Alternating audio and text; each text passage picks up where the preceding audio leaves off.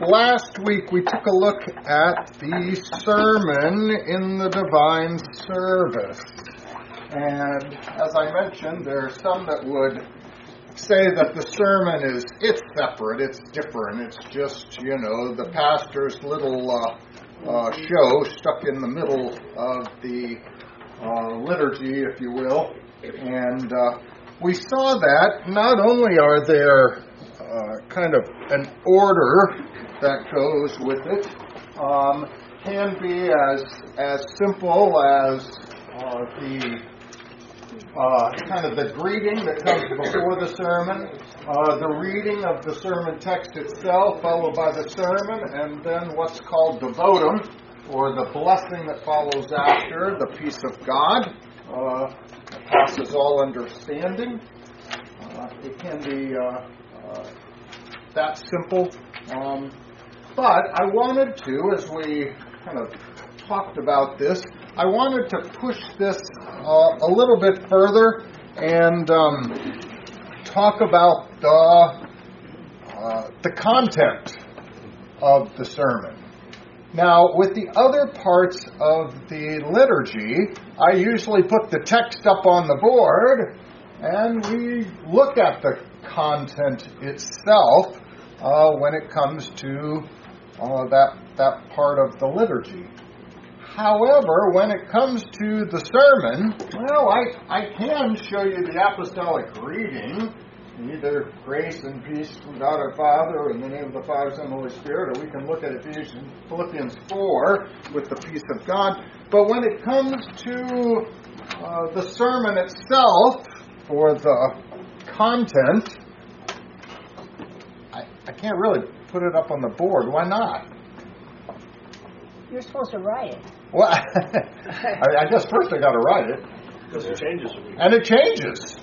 And so there's not a fixed text.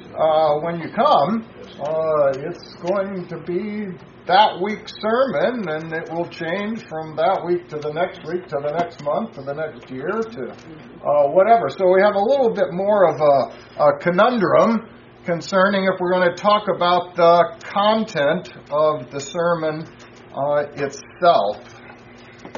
I did show you last time that when we were talking about either at the time of the Reformation, there was often no preaching, except maybe during Lent, or when there was preaching, they went on to talk about there was preaching about human traditions, preaching about worship of the saints, or talks about similar trifles. At another point he says, they talk about good works now more than they did these other things, which at least is an improvement, but they still are not talking about the righteousness or faith in Christ.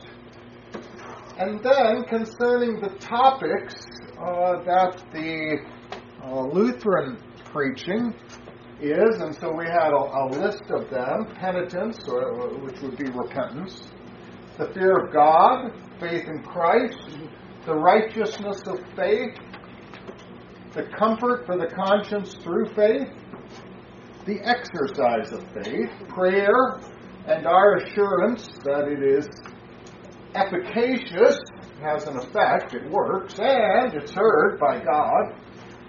About the cross that is placed upon each one of us, kind of our afflictions, the exercise of faith, what faith does, prayer, our assurance, I went on to the other, cross, respect for rulers and all civil ordinances, so dealing with the government, the distinctions between the kingdom of Christ, the spiritual kingdom of political affairs, difference between government and church, marriage, the education and instruction of children, chastity, and all the works of love.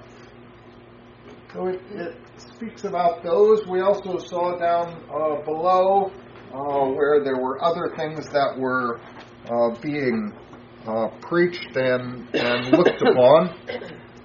I'm going to today pull from, as I mentioned before, this book that is entitled The Sermon and the Propers by Fred Lindemann.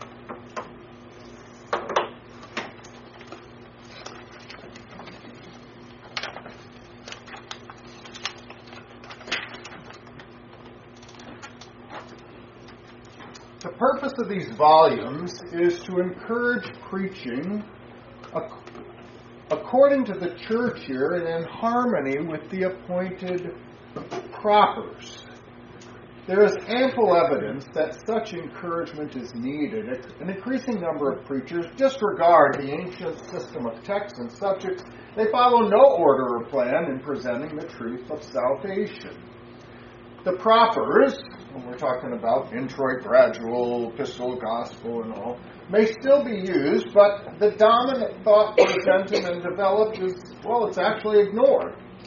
The sermon abruptly injects an element into the worship of the people that is out of harmony with the tone and spirit created by the propers. So the propers, as we were going through, we said, present to us a theme for the day. And it says, even when the pastor uses sometimes he just kind of goes off on his own, and it doesn't fit the theme, it doesn't fit what goes on. It's out of harmony.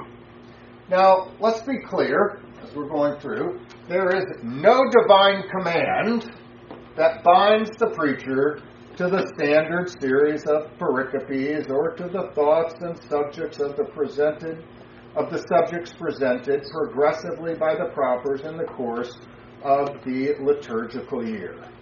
There is no system of pericopes that is enjoyed by God. So if we're talking about, does God require a one-year series of readings? Absolutely not. Does God require that the pastor preach on that? Absolutely not.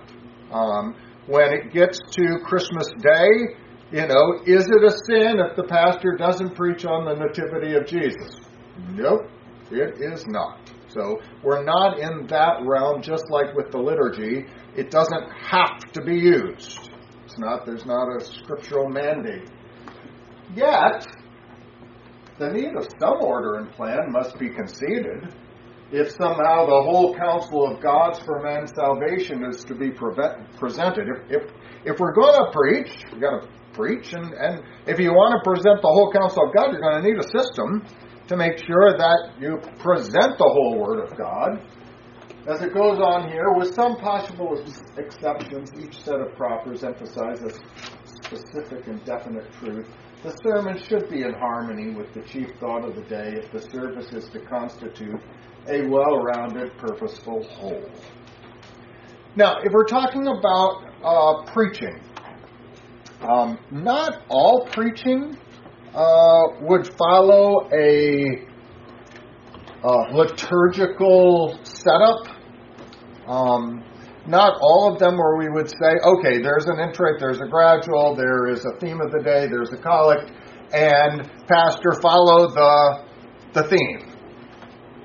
For example, what? What would be...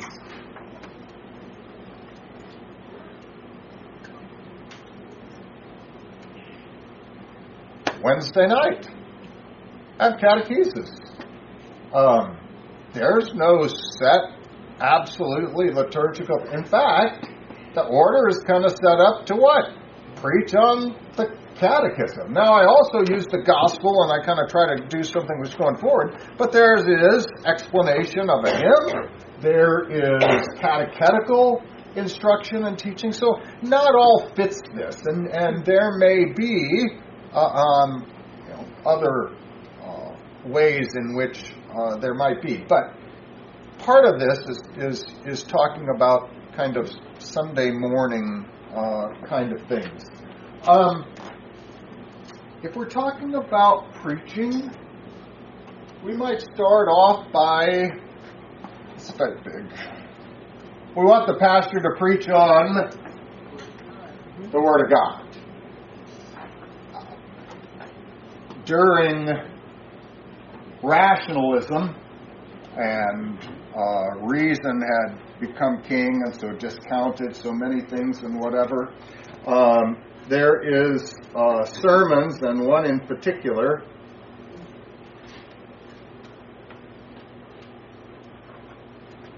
that preached on crop rotation.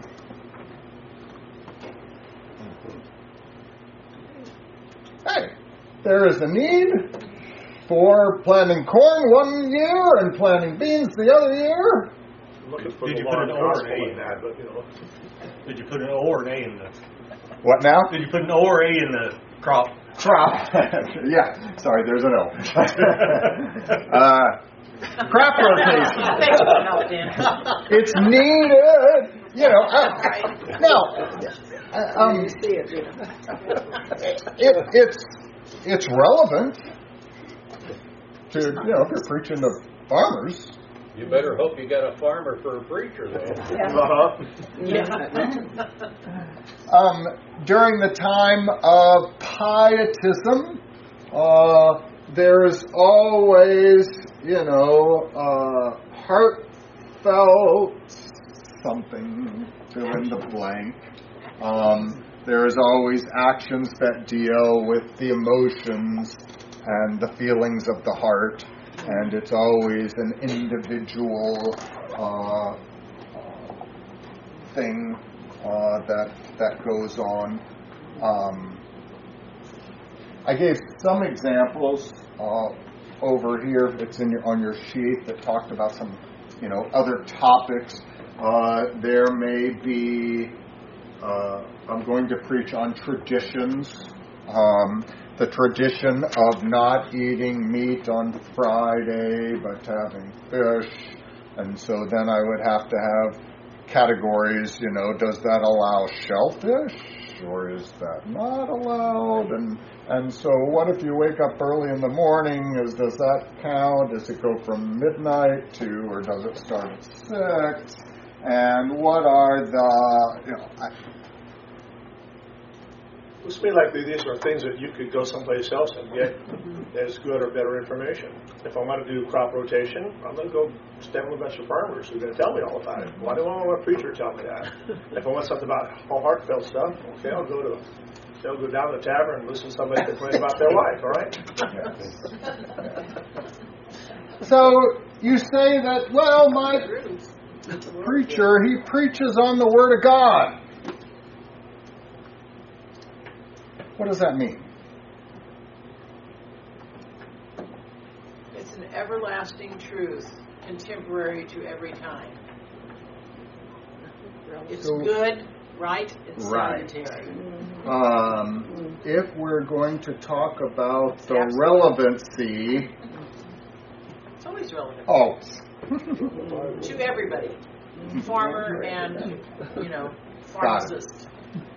What else are you expecting concerning the preaching on the Word of God? Long gospel. All right. Usually, we begin to highlight law and gospel. What does the law do? Shows us our sins. Shows our sins. What does the gospel do? Shows us how God saves us from those sins. Good. It shows us our Savior and the salvation that comes from that. What if I'm preaching from the Old Testament? That's right. Still does the same thing. Same thing as what? That's what we just talked You got a long gospel. Long gospel. You're still going to expect me to do law and gospel? Yes. You got it. Because they're both in there. Okay. And the Old Testament often speaks about the gospel in terms of the promise. The promises of God, right. But it does present the same thing concerning that. What's another thing? What's another thing that we say when you say, well, you can say our preacher preaches on the Word of God. You can say he preaches law and gospel. Another thing you can say,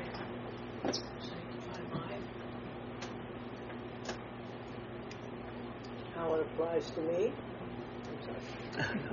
Okay. We'll talk about application.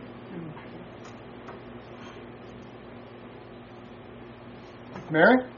I just was going to say that we had a lady visit us twice, and an older lady, and I talked to her for a while, and she said she didn't seem to be happy. She said that she was looking for sermons that told her how to apply biblical principles to her life. And I'm not sure, I didn't say anything more to her except, please keep coming. You're welcome here. Law and gospel, but with nothing added to it or taken away from it by the pastor. Whereas, he's got to give you his full. That's what God says, but this is what I think. Got it.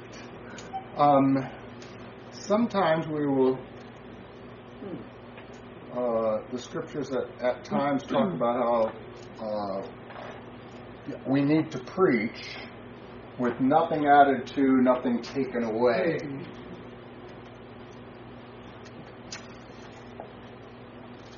Are you looking for sanctification? Justification and sanctification? That might also be a category that we will get to. But no, that's not what I was looking for. The means of grace. So I would expect the pastor to talk about baptism, Lord's Supper, all the 6 chief parts and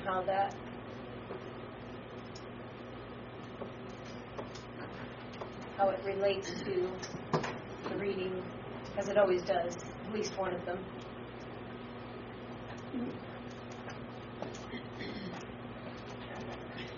Rachel? Proper interpretation of Scripture.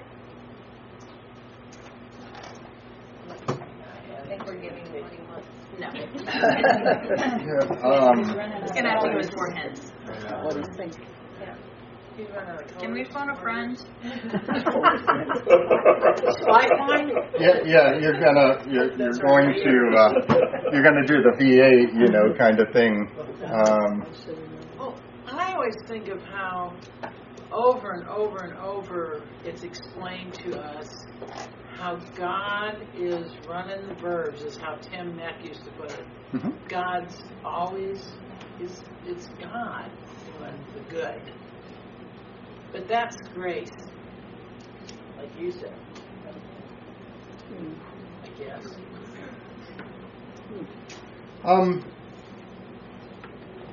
Oh, Jesus? Do we miss Jesus? Oh, Jesus! What in the world? That's the gospel. That's But in our church we preach Jesus Christ and Him crucified. You can summarize the whole thing, That's what's going on. That's what's being done. Granted, sometimes we break up in the law and gospel, but we know that the law is simply the preparation to get me to the preaching of the Savior. And usually we put that together and say, listen, that's what I expect to go on. I guess I could give you a sermon on the 3 parts of prayer. Remember, I went through prayer, and I can talk about, we address the prayer to God, we ask Him for things, and then our confidence that we say Amen. You kind of go, well, yeah, that's true. It comes from the Word. It teaches exactly what prayer is supposed to be.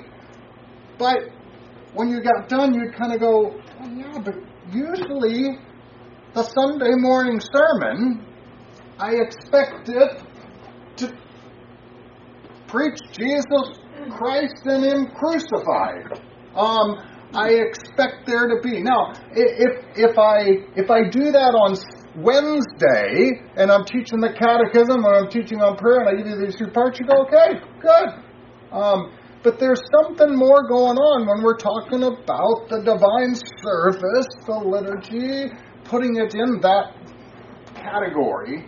So we've gone on vacation several times and gone to different churches and heard different sermons, and some sermons are better than others, but the only time you got angry was the times that the pastor left out Jesus. And then you were fuming mad.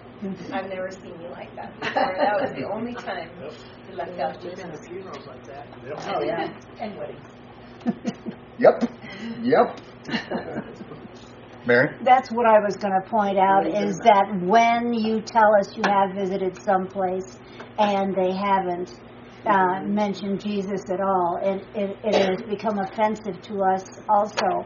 And I was thinking what Jesus would think about how to sort your Halloween candy, which I brought up last week or so. And I mean, because this pastor talked about it for so long, I wanted to reach into the radio and grab his throat, really, and say, what does this have to do with what we came here to hear?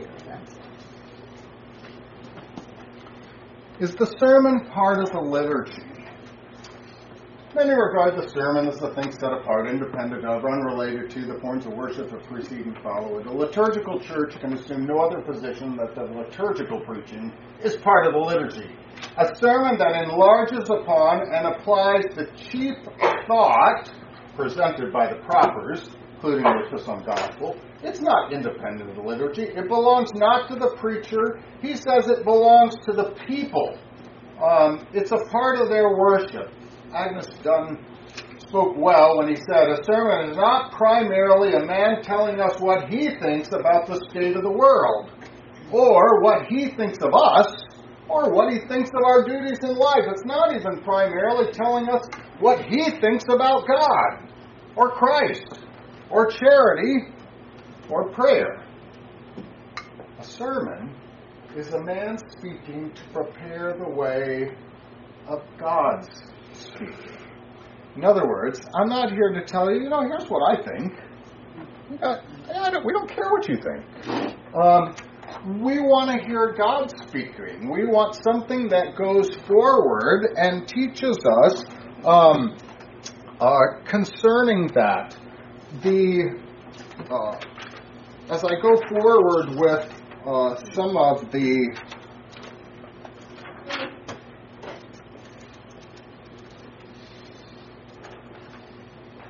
teaching that he has in this particular, let's see.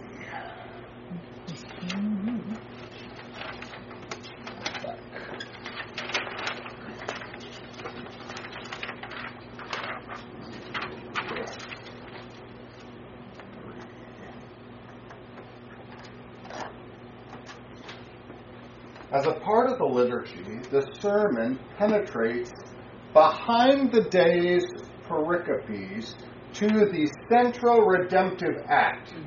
That is, to the death and the resurrection of the God-man.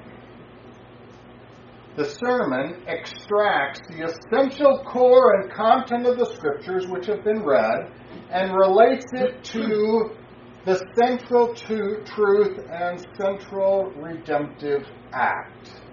In this way, the sermon serves its purpose as an integral part of the liturgy by teaching the faithful what they ought to think and feel as together they worship in praise and thanksgiving.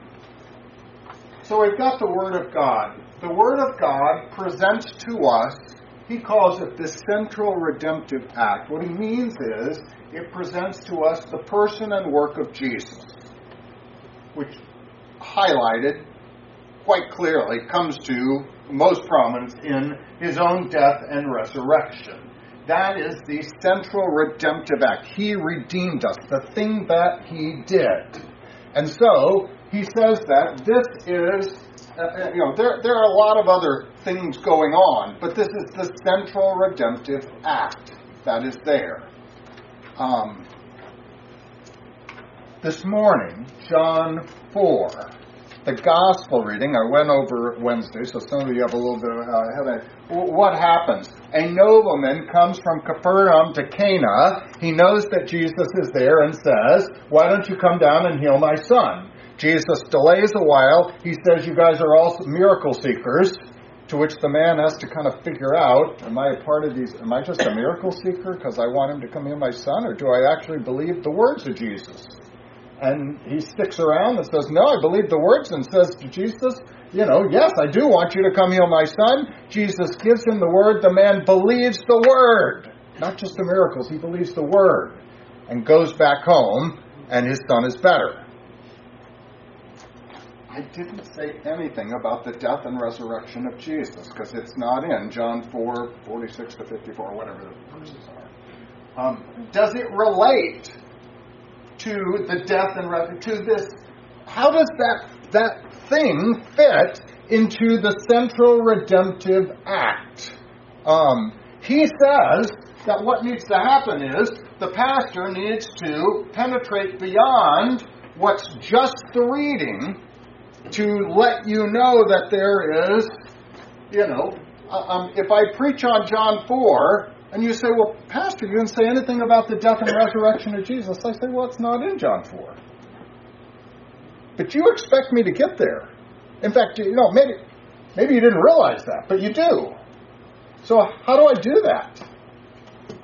How do I take every reading,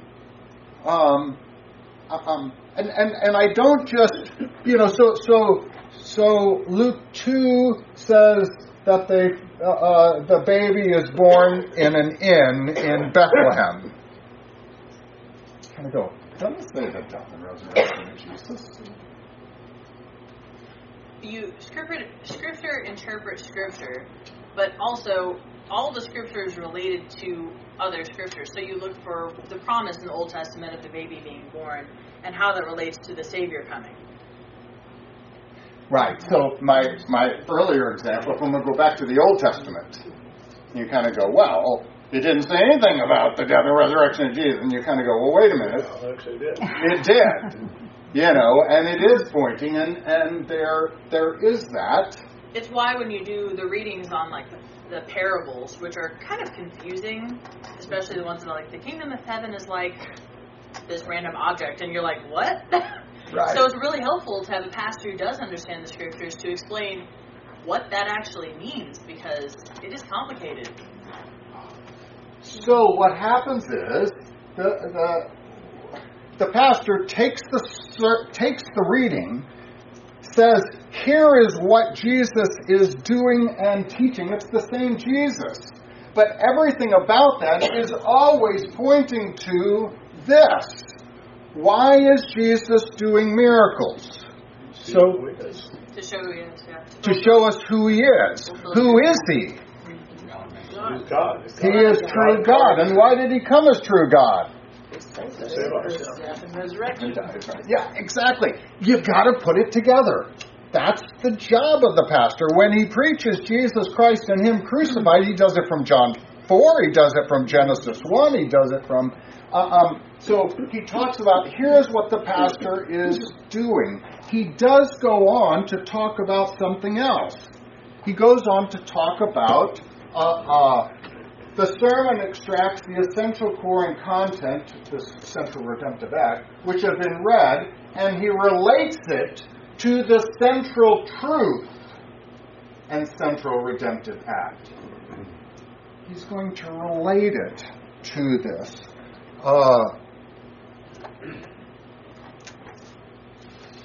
The central truth, if this is the act, who Jesus is and what he has done, the person and work, there is a truth or a message that comes from this act. Here's what Jesus did. What do I preach based upon that? For us. That, what he did, gives you the promise of the forgiveness of sins. I promise you that those who believe are declared righteous. They are justified. in this particular one, he pulls out a Greek word called the kerygma, which is just the preaching, the message. And the message always is this gospel message. So I don't just tell you that this happened. I also tell you what? What came of that? Why it was done? Why it was done. Why was it done? To save us. To save us. And so, Karen, you have mentioned in this one, and you want to apply it to my life. Here's the application of the gospel. Granted, I can do an application of the law. The law is to show your sins. The application of this gospel, this central truth of who he is and what he has done, is so that you might trust in it.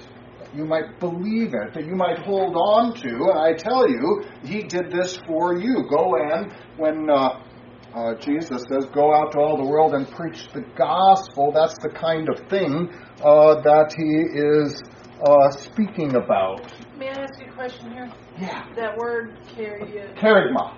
Does that mean the actual, first you're telling about it, but next you're giving it out? Is that what the difference there is? What that word means? This is go and preach the kerygma, preach the gospel, the application. It's not just about this. It's about application and this is facts. Mm-hmm. The scriptures teach that. This is why this is of such importance. Why God has been going about this. Again and again.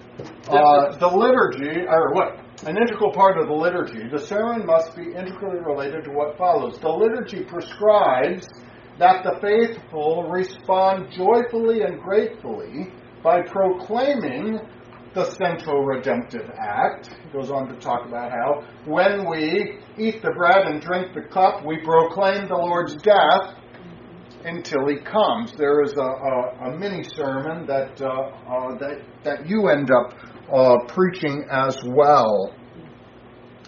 He goes on to talk about non-liturgical preaching. And he says, one of the problems when the sermon is divorced from the liturgical action, it usually results in at least three different things. One direction becomes intellectualism. What is that? Well, I preached this, maybe. Again, I'm not talking about preaching other things, but preaching this, and it simply becomes a matter of memory work, intellect. Let me simply present to you what happened on Holy Week. This happened on Holy Monday. This happened on Tuesday. On Monday, Thursday, Jesus instituted Lord's Supper. On Good Friday, he died on the cross. And I go through and I simply present to you the facts. It simply becomes a matter of and in fact, it may go often. What he's speaking about is then I go on to go. Well, now I break this up into the active obedience of Christ and the passive obedience of Christ. Now, but interesting enough, have you heard me use these terms? Mm-hmm. Yeah. Do I normally use them on Sunday morning in the sermon? No, it's not that that's wrong, but when I use those, usually it's on a Wednesday night or a Bible study or whatever, and I'm saying the point is that that's not my end. Now, obviously I'm going to present to you facts, even in the divine service on Sunday morning. But it's not simply about retaining facts. We got to know facts. But the sermon has more going on than just a kind of intellectualism. It also, non-liturgical preaching may become moralism. When it's not following this kind of teaching, you end up using the facts, the person and work of Christ, and you turn it into things that you're supposed to do.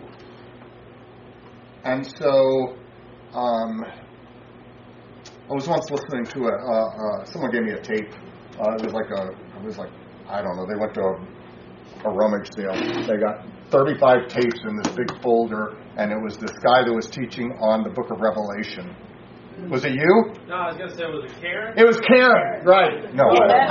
She goes to rummage sales. It wasn't Karen. But anyway, someone brought it to me and said, hey, Pastor, it's on the book of Revelation. You ought to listen to this. I listened to the first tape and threw the thing away. I hope you didn't give it to me.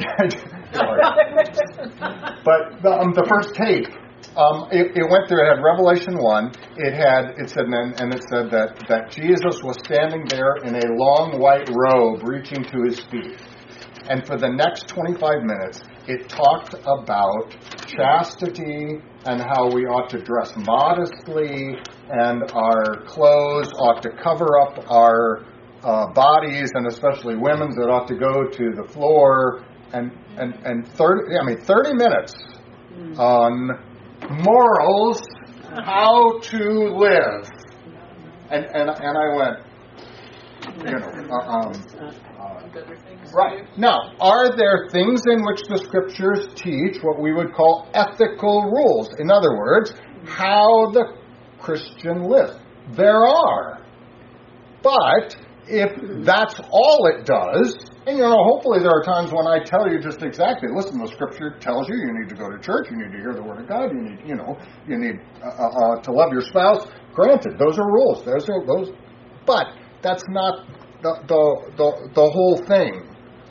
Another direction in which non-liturgical preaching degenerates into emotionalism. The preacher may succeed in producing all kinds of spiritual excitement by playing on the emotions and feelings of his hearers. You can, by means of particular practices of preaching and teaching, you can appeal to those kind of emotions. Often I will say, if there's something called positive reinforcement. You do this with your dog. If you want them to do something, you give them a treat, and then if they do an approximation, you do it again, and then they do it more and whatever. You do that with your pastor. I got a collar. What do? When I do something you like, you tell me, and I go, oh. And if I do that again, you'll tell me you like it again, And so you say to me, Pastor, you really touched my heart this morning. Oh, I really liked what you had to say, Pastor. It was really, it meant so much to me. It was, and pretty soon you kind of go, oh, what are the things that they like, So if I mention a baseball story, the guys are going to tell me they like that, and I can mention another sports story, and pretty soon I get a sports story every sermon because everybody likes it. The emotionality. When someone says to me, and they say it, I know the Spirit was moving this morning, Pastor. How did you? Yeah. How did you know that?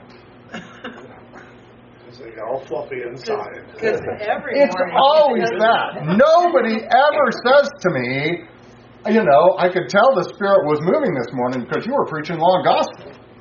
No one ever says that. I could tell the Spirit was moving this morning because you were talking about Jesus. That's what the Holy Spirit... No, it's always this something else. And yes. Now, those are what we could spend the whole time. I mean, we can go off on, everybody likes to complain about the things. In this particular one, not only does it speak in those particular terms, but it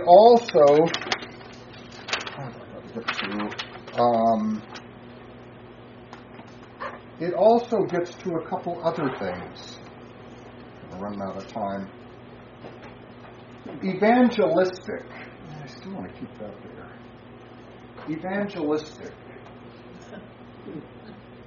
Evangelistic preaching takes the central redemptive act of Jesus, preaches the gospel promise, the central truth out, But the purpose of evangelistic preaching is to do what? Convert. You know, if you're an evangelist, you're going out to take people that don't believe in Jesus, and you want to convert them. You want to create faith that trusts in Jesus. The divine service on Sunday morning, is that sermon evangelistic? Yes, because it's the word that How many unconverted people are there? Nobody knows. We don't we don't know. know. I don't really know. But I expect And you can strengthen the faith that is there. that's a different thing. Okay. But if my job is to take people that are unbelievers and convert them, I don't know that Sunday morning is the place. I mean, I'm going to say I'm going under the assumption, because 95% of the people that are there are actually members of the church, and I've taught them, and I'm kind of going under the assumption you're a believer. I don't have to convert you. Paul, in some of his messages, I went over the ladies with the first missionary journey, his preaching is evangelistic. Now, it's not that I'm not preaching the gospel. It's not that I don't want you to trust in Jesus. But this is not kind of the first time. This is not, let me convince you that you ought to believe in Jesus because you're going to hell. The byproduct, anytime you're preaching the Word of God, the Holy Spirit can do anything He wants with it. Oh, yes, absolutely. But I would direct, my sermon would be different. If you told me, hey, I want you to come and preach a message, we're going to have 100 random people from here, it would definitely be more evangelistic. I'm just saying that could work. Even that wasn't your aim. Absolutely, absolutely. Well, somebody mentioned, I think it was Karen, mentioned earlier, who controls the verbs. See, and that's what this whole discussion has been about. Who controls the verbs? In the believers, in our new man, we know who controls the verbs. The Holy Spirit controls the verbs. For the unbeliever, he has no concept of what you're talking about when you talk about the Holy Spirit converting them. They know nothing about the Scriptures. Even though they know the Scriptures. They may know the Scriptures, but they know nothing about them because the Holy Spirit has not worked in their hearts who controls the verbs. Now, how does that happen? Through the Word. Through the Word. But the believer hears the Word different, consequently, he needs it preached differently than the unbeliever. To that end, it reminds me of when I've been there for Synod and the pastors are preaching, and when they're preaching their sermons to other pastors, the tone is a little bit different. It's not a different gospel, it's not a different truth, but the things that they're talking about are a little bit different. Maybe you guys have never actually heard, like on television or what, a sermon where this guy is, yelling at the people and accusing them and telling them, and I kind of go, oh my goodness, and I'm like, these people are taking like a beating and I'm not quite sure, either this guy knows something about the congregation that I don't know, but when I see this kind of going on, I'm wondering how many people are sitting here going, somebody must need this. I don't know who it is, but it's not me. It's that kind of law that is preached. Again, we're all sinners, but this kind of idea that we're all complete unbelievers is just not true. We know that when that is being done. In a similar way, there is something which we would call instruction preaching, in which you preach to either one, the newly converted, we kind of call that, use like kind of catechetical kind of thing, where you are teaching them, they believe, they've come to believe, and now they're here and they say, teach me, and there's instruction in the faith, in the 6 chief parts, to bring them to being instructed. There is also instruction for those who are in the congregation, who have been confirmed, who have been taught the faith, and yet they still need this kind of instruction. Nevertheless, I'm going to say this kind of moves on to something else. Most of the time when I'm talking about instruction, this kind of instruction preaching, it is to teach them something they don't know. When you come on Sunday morning, and he will go on to talk about in this one, he's going to talk about something, and he uses the word paraklesis, but it's the word proclamation. On Sunday morning, the people sitting in the pew believe. The stuff that I preach on, I'm 98% of the time, you already know. It's nothing new. You know, when I tell you that Jesus was born in Bethlehem, you don't go, oh, yeah, really?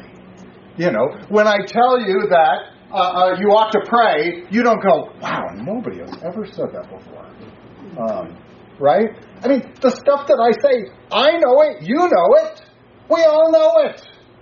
You know, should I stand up and go, well, I got nothing new to tell you. You all know about the Bible. We'll just go on to the offertory and we'll just kind of skip it because we all know it.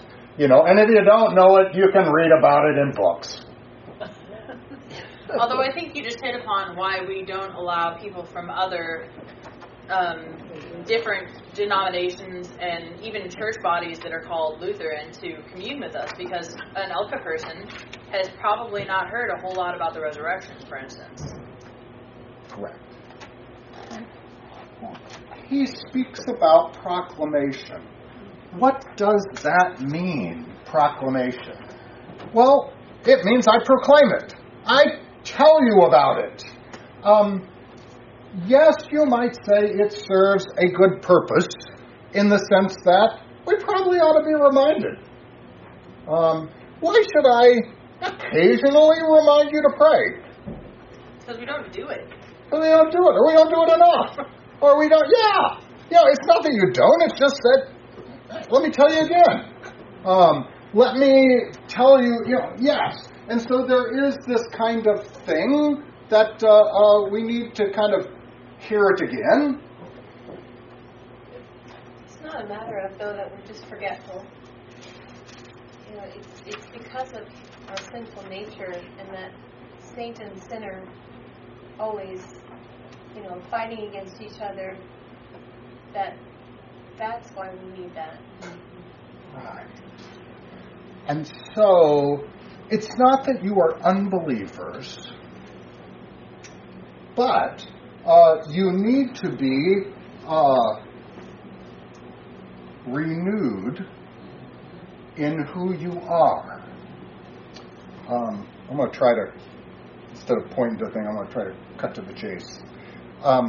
He draws the connection between the Old Testament, which had the sacraments of circumcision and the Passover, and about you became a part of the part of the community through your circumcision, and all who were a part of it then partook of the Passover. That's what you did. If you were an alien, you needed to be taught and brought in, and then you did that.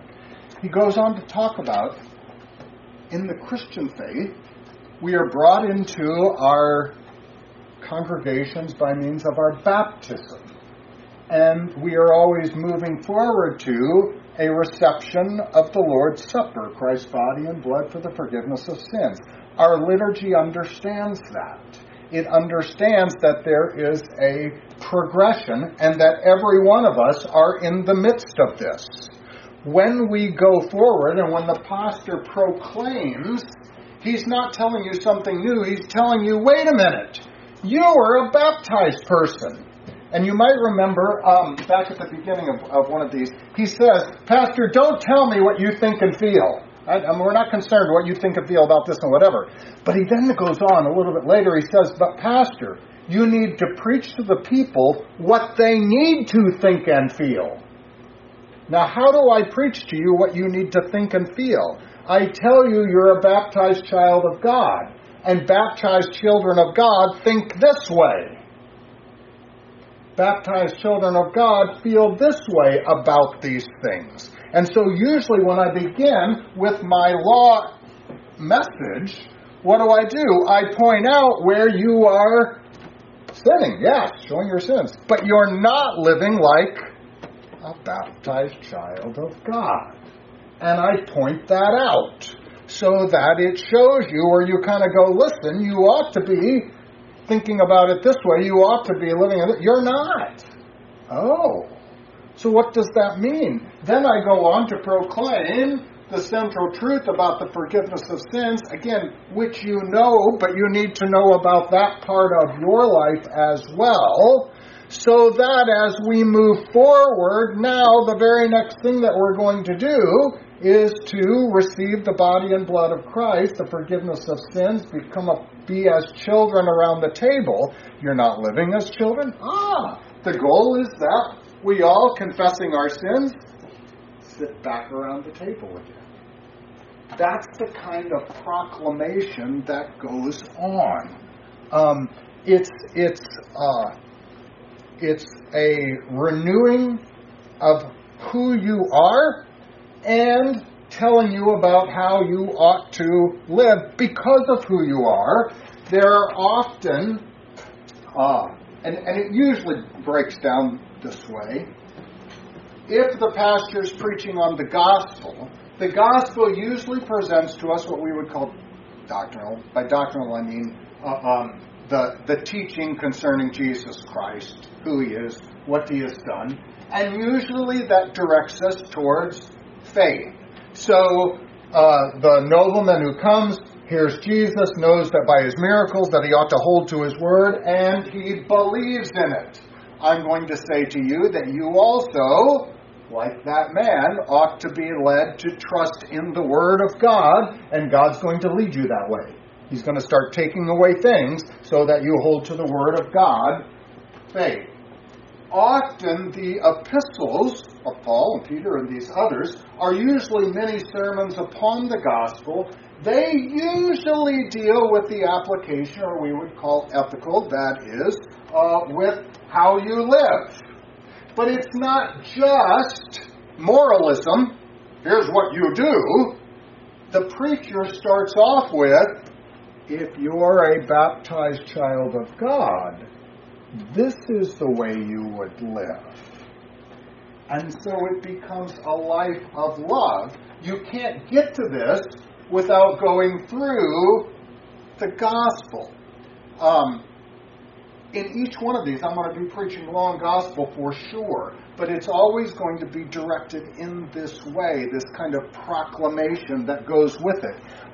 Some of the old books, as well as when I went to seminary, they used to say, when you have your sermon, does it have a faith or a life goal?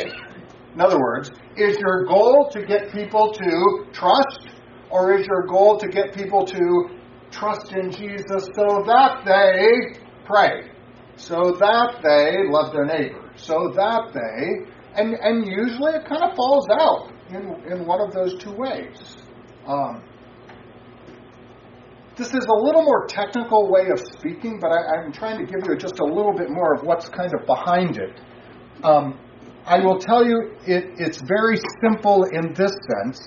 Often, if you will go to a Reformed church and you will go to their service, most of the time you come back and tell me, well, Pastor, it wasn't really a service. You say, it was it's kind of like what we do downstairs, Pastor. I mean, it wasn't really a message, sermon. We have a liturgy and we have this. And you're preaching, what you do down here, Pastor, your instruction is what they do in their main service. So when do they do this? When do they take the, not just instruction, but the proclamation, where we are going to say, here is the central act. I want to preach Jesus Christ. I want to direct you to faith, and then I want to lead you in that way so that this comes forward. I don't talk to you as if you're an unbeliever, but I guide you as someone who, you're here to hear the Word of God. Okay, here's what the Word of God says this morning.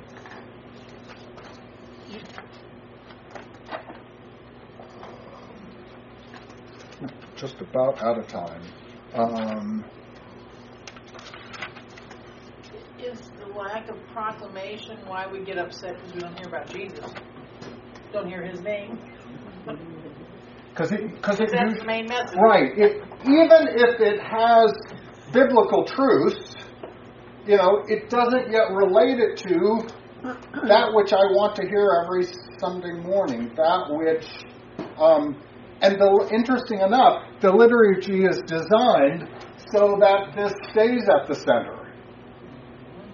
And so if you preach according to it, you preach this way. If you don't, it's off somewhere else. Just question the instruction kind of preaching. Would it be okay to not talk about Jesus in that? I mean, you'd still want to, right? Right. Yeah, no. But, there are times that, I'm going to be teaching on Genesis 1 and the 6 days of creation. Obviously I'm going to spend a whole lot of time talking about what happens each day. I would always want to relate it to, I think, even in my instruction, without a doubt. Okay. But, again, it's not going to be... but I also want to know that, on Sunday morning, I'm going to say, I find that I do a whole lot more instruction than a lot of pastors do.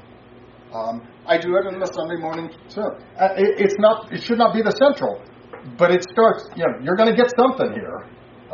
And then I'm going to explain how it goes, how it does that. In a general sense, we use two Greek words this morning, kerygma and paraklesis. Kerygma is the message of salvation. Now, that includes the whole message.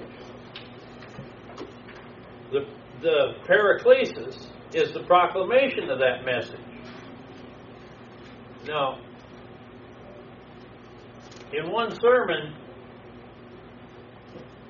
we're all going to be dead before the whole kerygma is preached, so that we understand it. It can't all be in one sermon.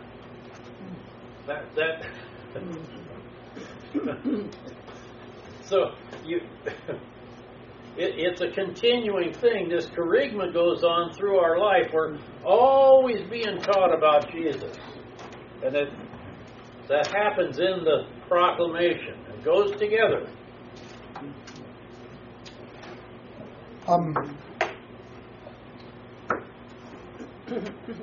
That really threw you, didn't it?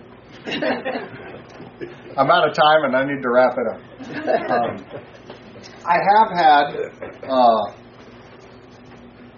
I had a non-member spouse who came, and similar to your the comment you mentioned, this man said to me, because I'd gone to visit him at home and whatever, and so he said he'd come. He came for a couple Sundays. And he pretty well said to me, he said, "Listen, Pastor, I'm a practical man." And he said, "When I come, you've got me for an hour. I want you to teach me something. I want to go away with something I can use." And that was his complaint about our divine service.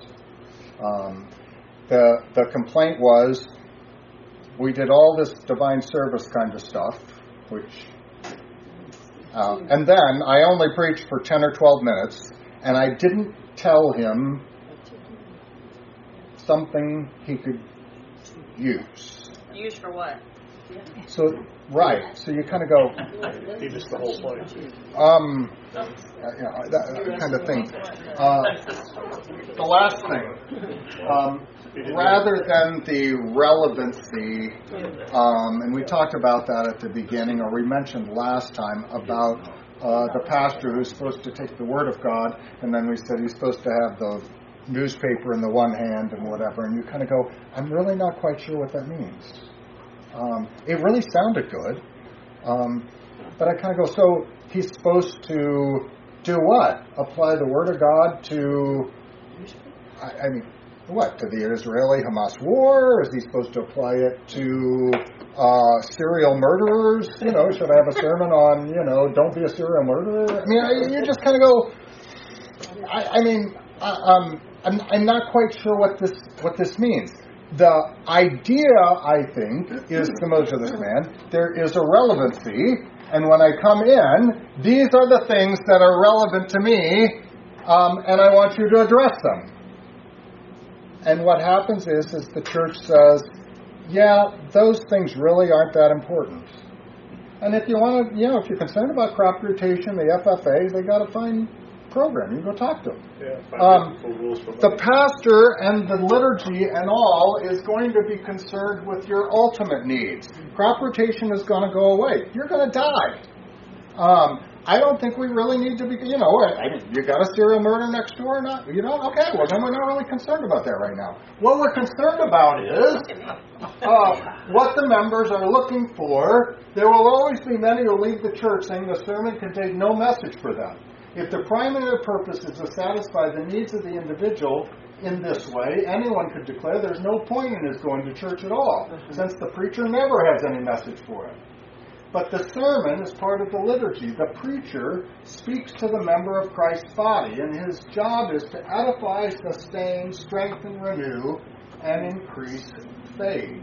The pastor is not concerned with other things. He's concerned with the ultimate need of your salvation, and that would also be for, if you're a baptized child of God, I want to keep you in that baptized faith until you get to that ultimate marriage feast that is in heaven, the Lord's Supper, and that Lord's Supper that we have here strengthens us along this way. And so if you come and say, well, the liturgy really didn't speak to me today, you'd say, well, it did. You're going to have to change what you think and feel, because it was telling you the way that you ought to be, and obviously you're not. And so if you don't want to praise God, it's going to teach you that that's what you need to be doing. That is why the message is designed in this way. It is a message for believers, and most of the time, if you're not, you don't want to be here, because that's not what you're interested in. It's a different kind of message and preaching. So, I think that summarizes it to some way. We are finished going up through the sermon. Today's the 29th.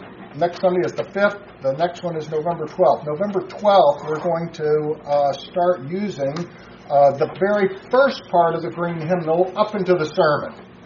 And then, after the sermon, we haven't gone over the other part, we'll use the blue hymnal for after the sermon to the end. So we use the green hymnal for first and the blue at the end. We've kind of gone over parts of that, and so we'll see that in a couple Sundays from today. So let's conclude with the prayer. Heavenly Father, we give thanks to you for your word, particularly for this day, for sending men that they might preach this word. We ask, dear Lord, that as your children, that you might always call us back to our faith, that in calling us back to that faith, that you would lead us to lead lives of love as your children, that we might always sit around your table and rejoice in the forgiveness which you have given. In Jesus' name we pray. Amen.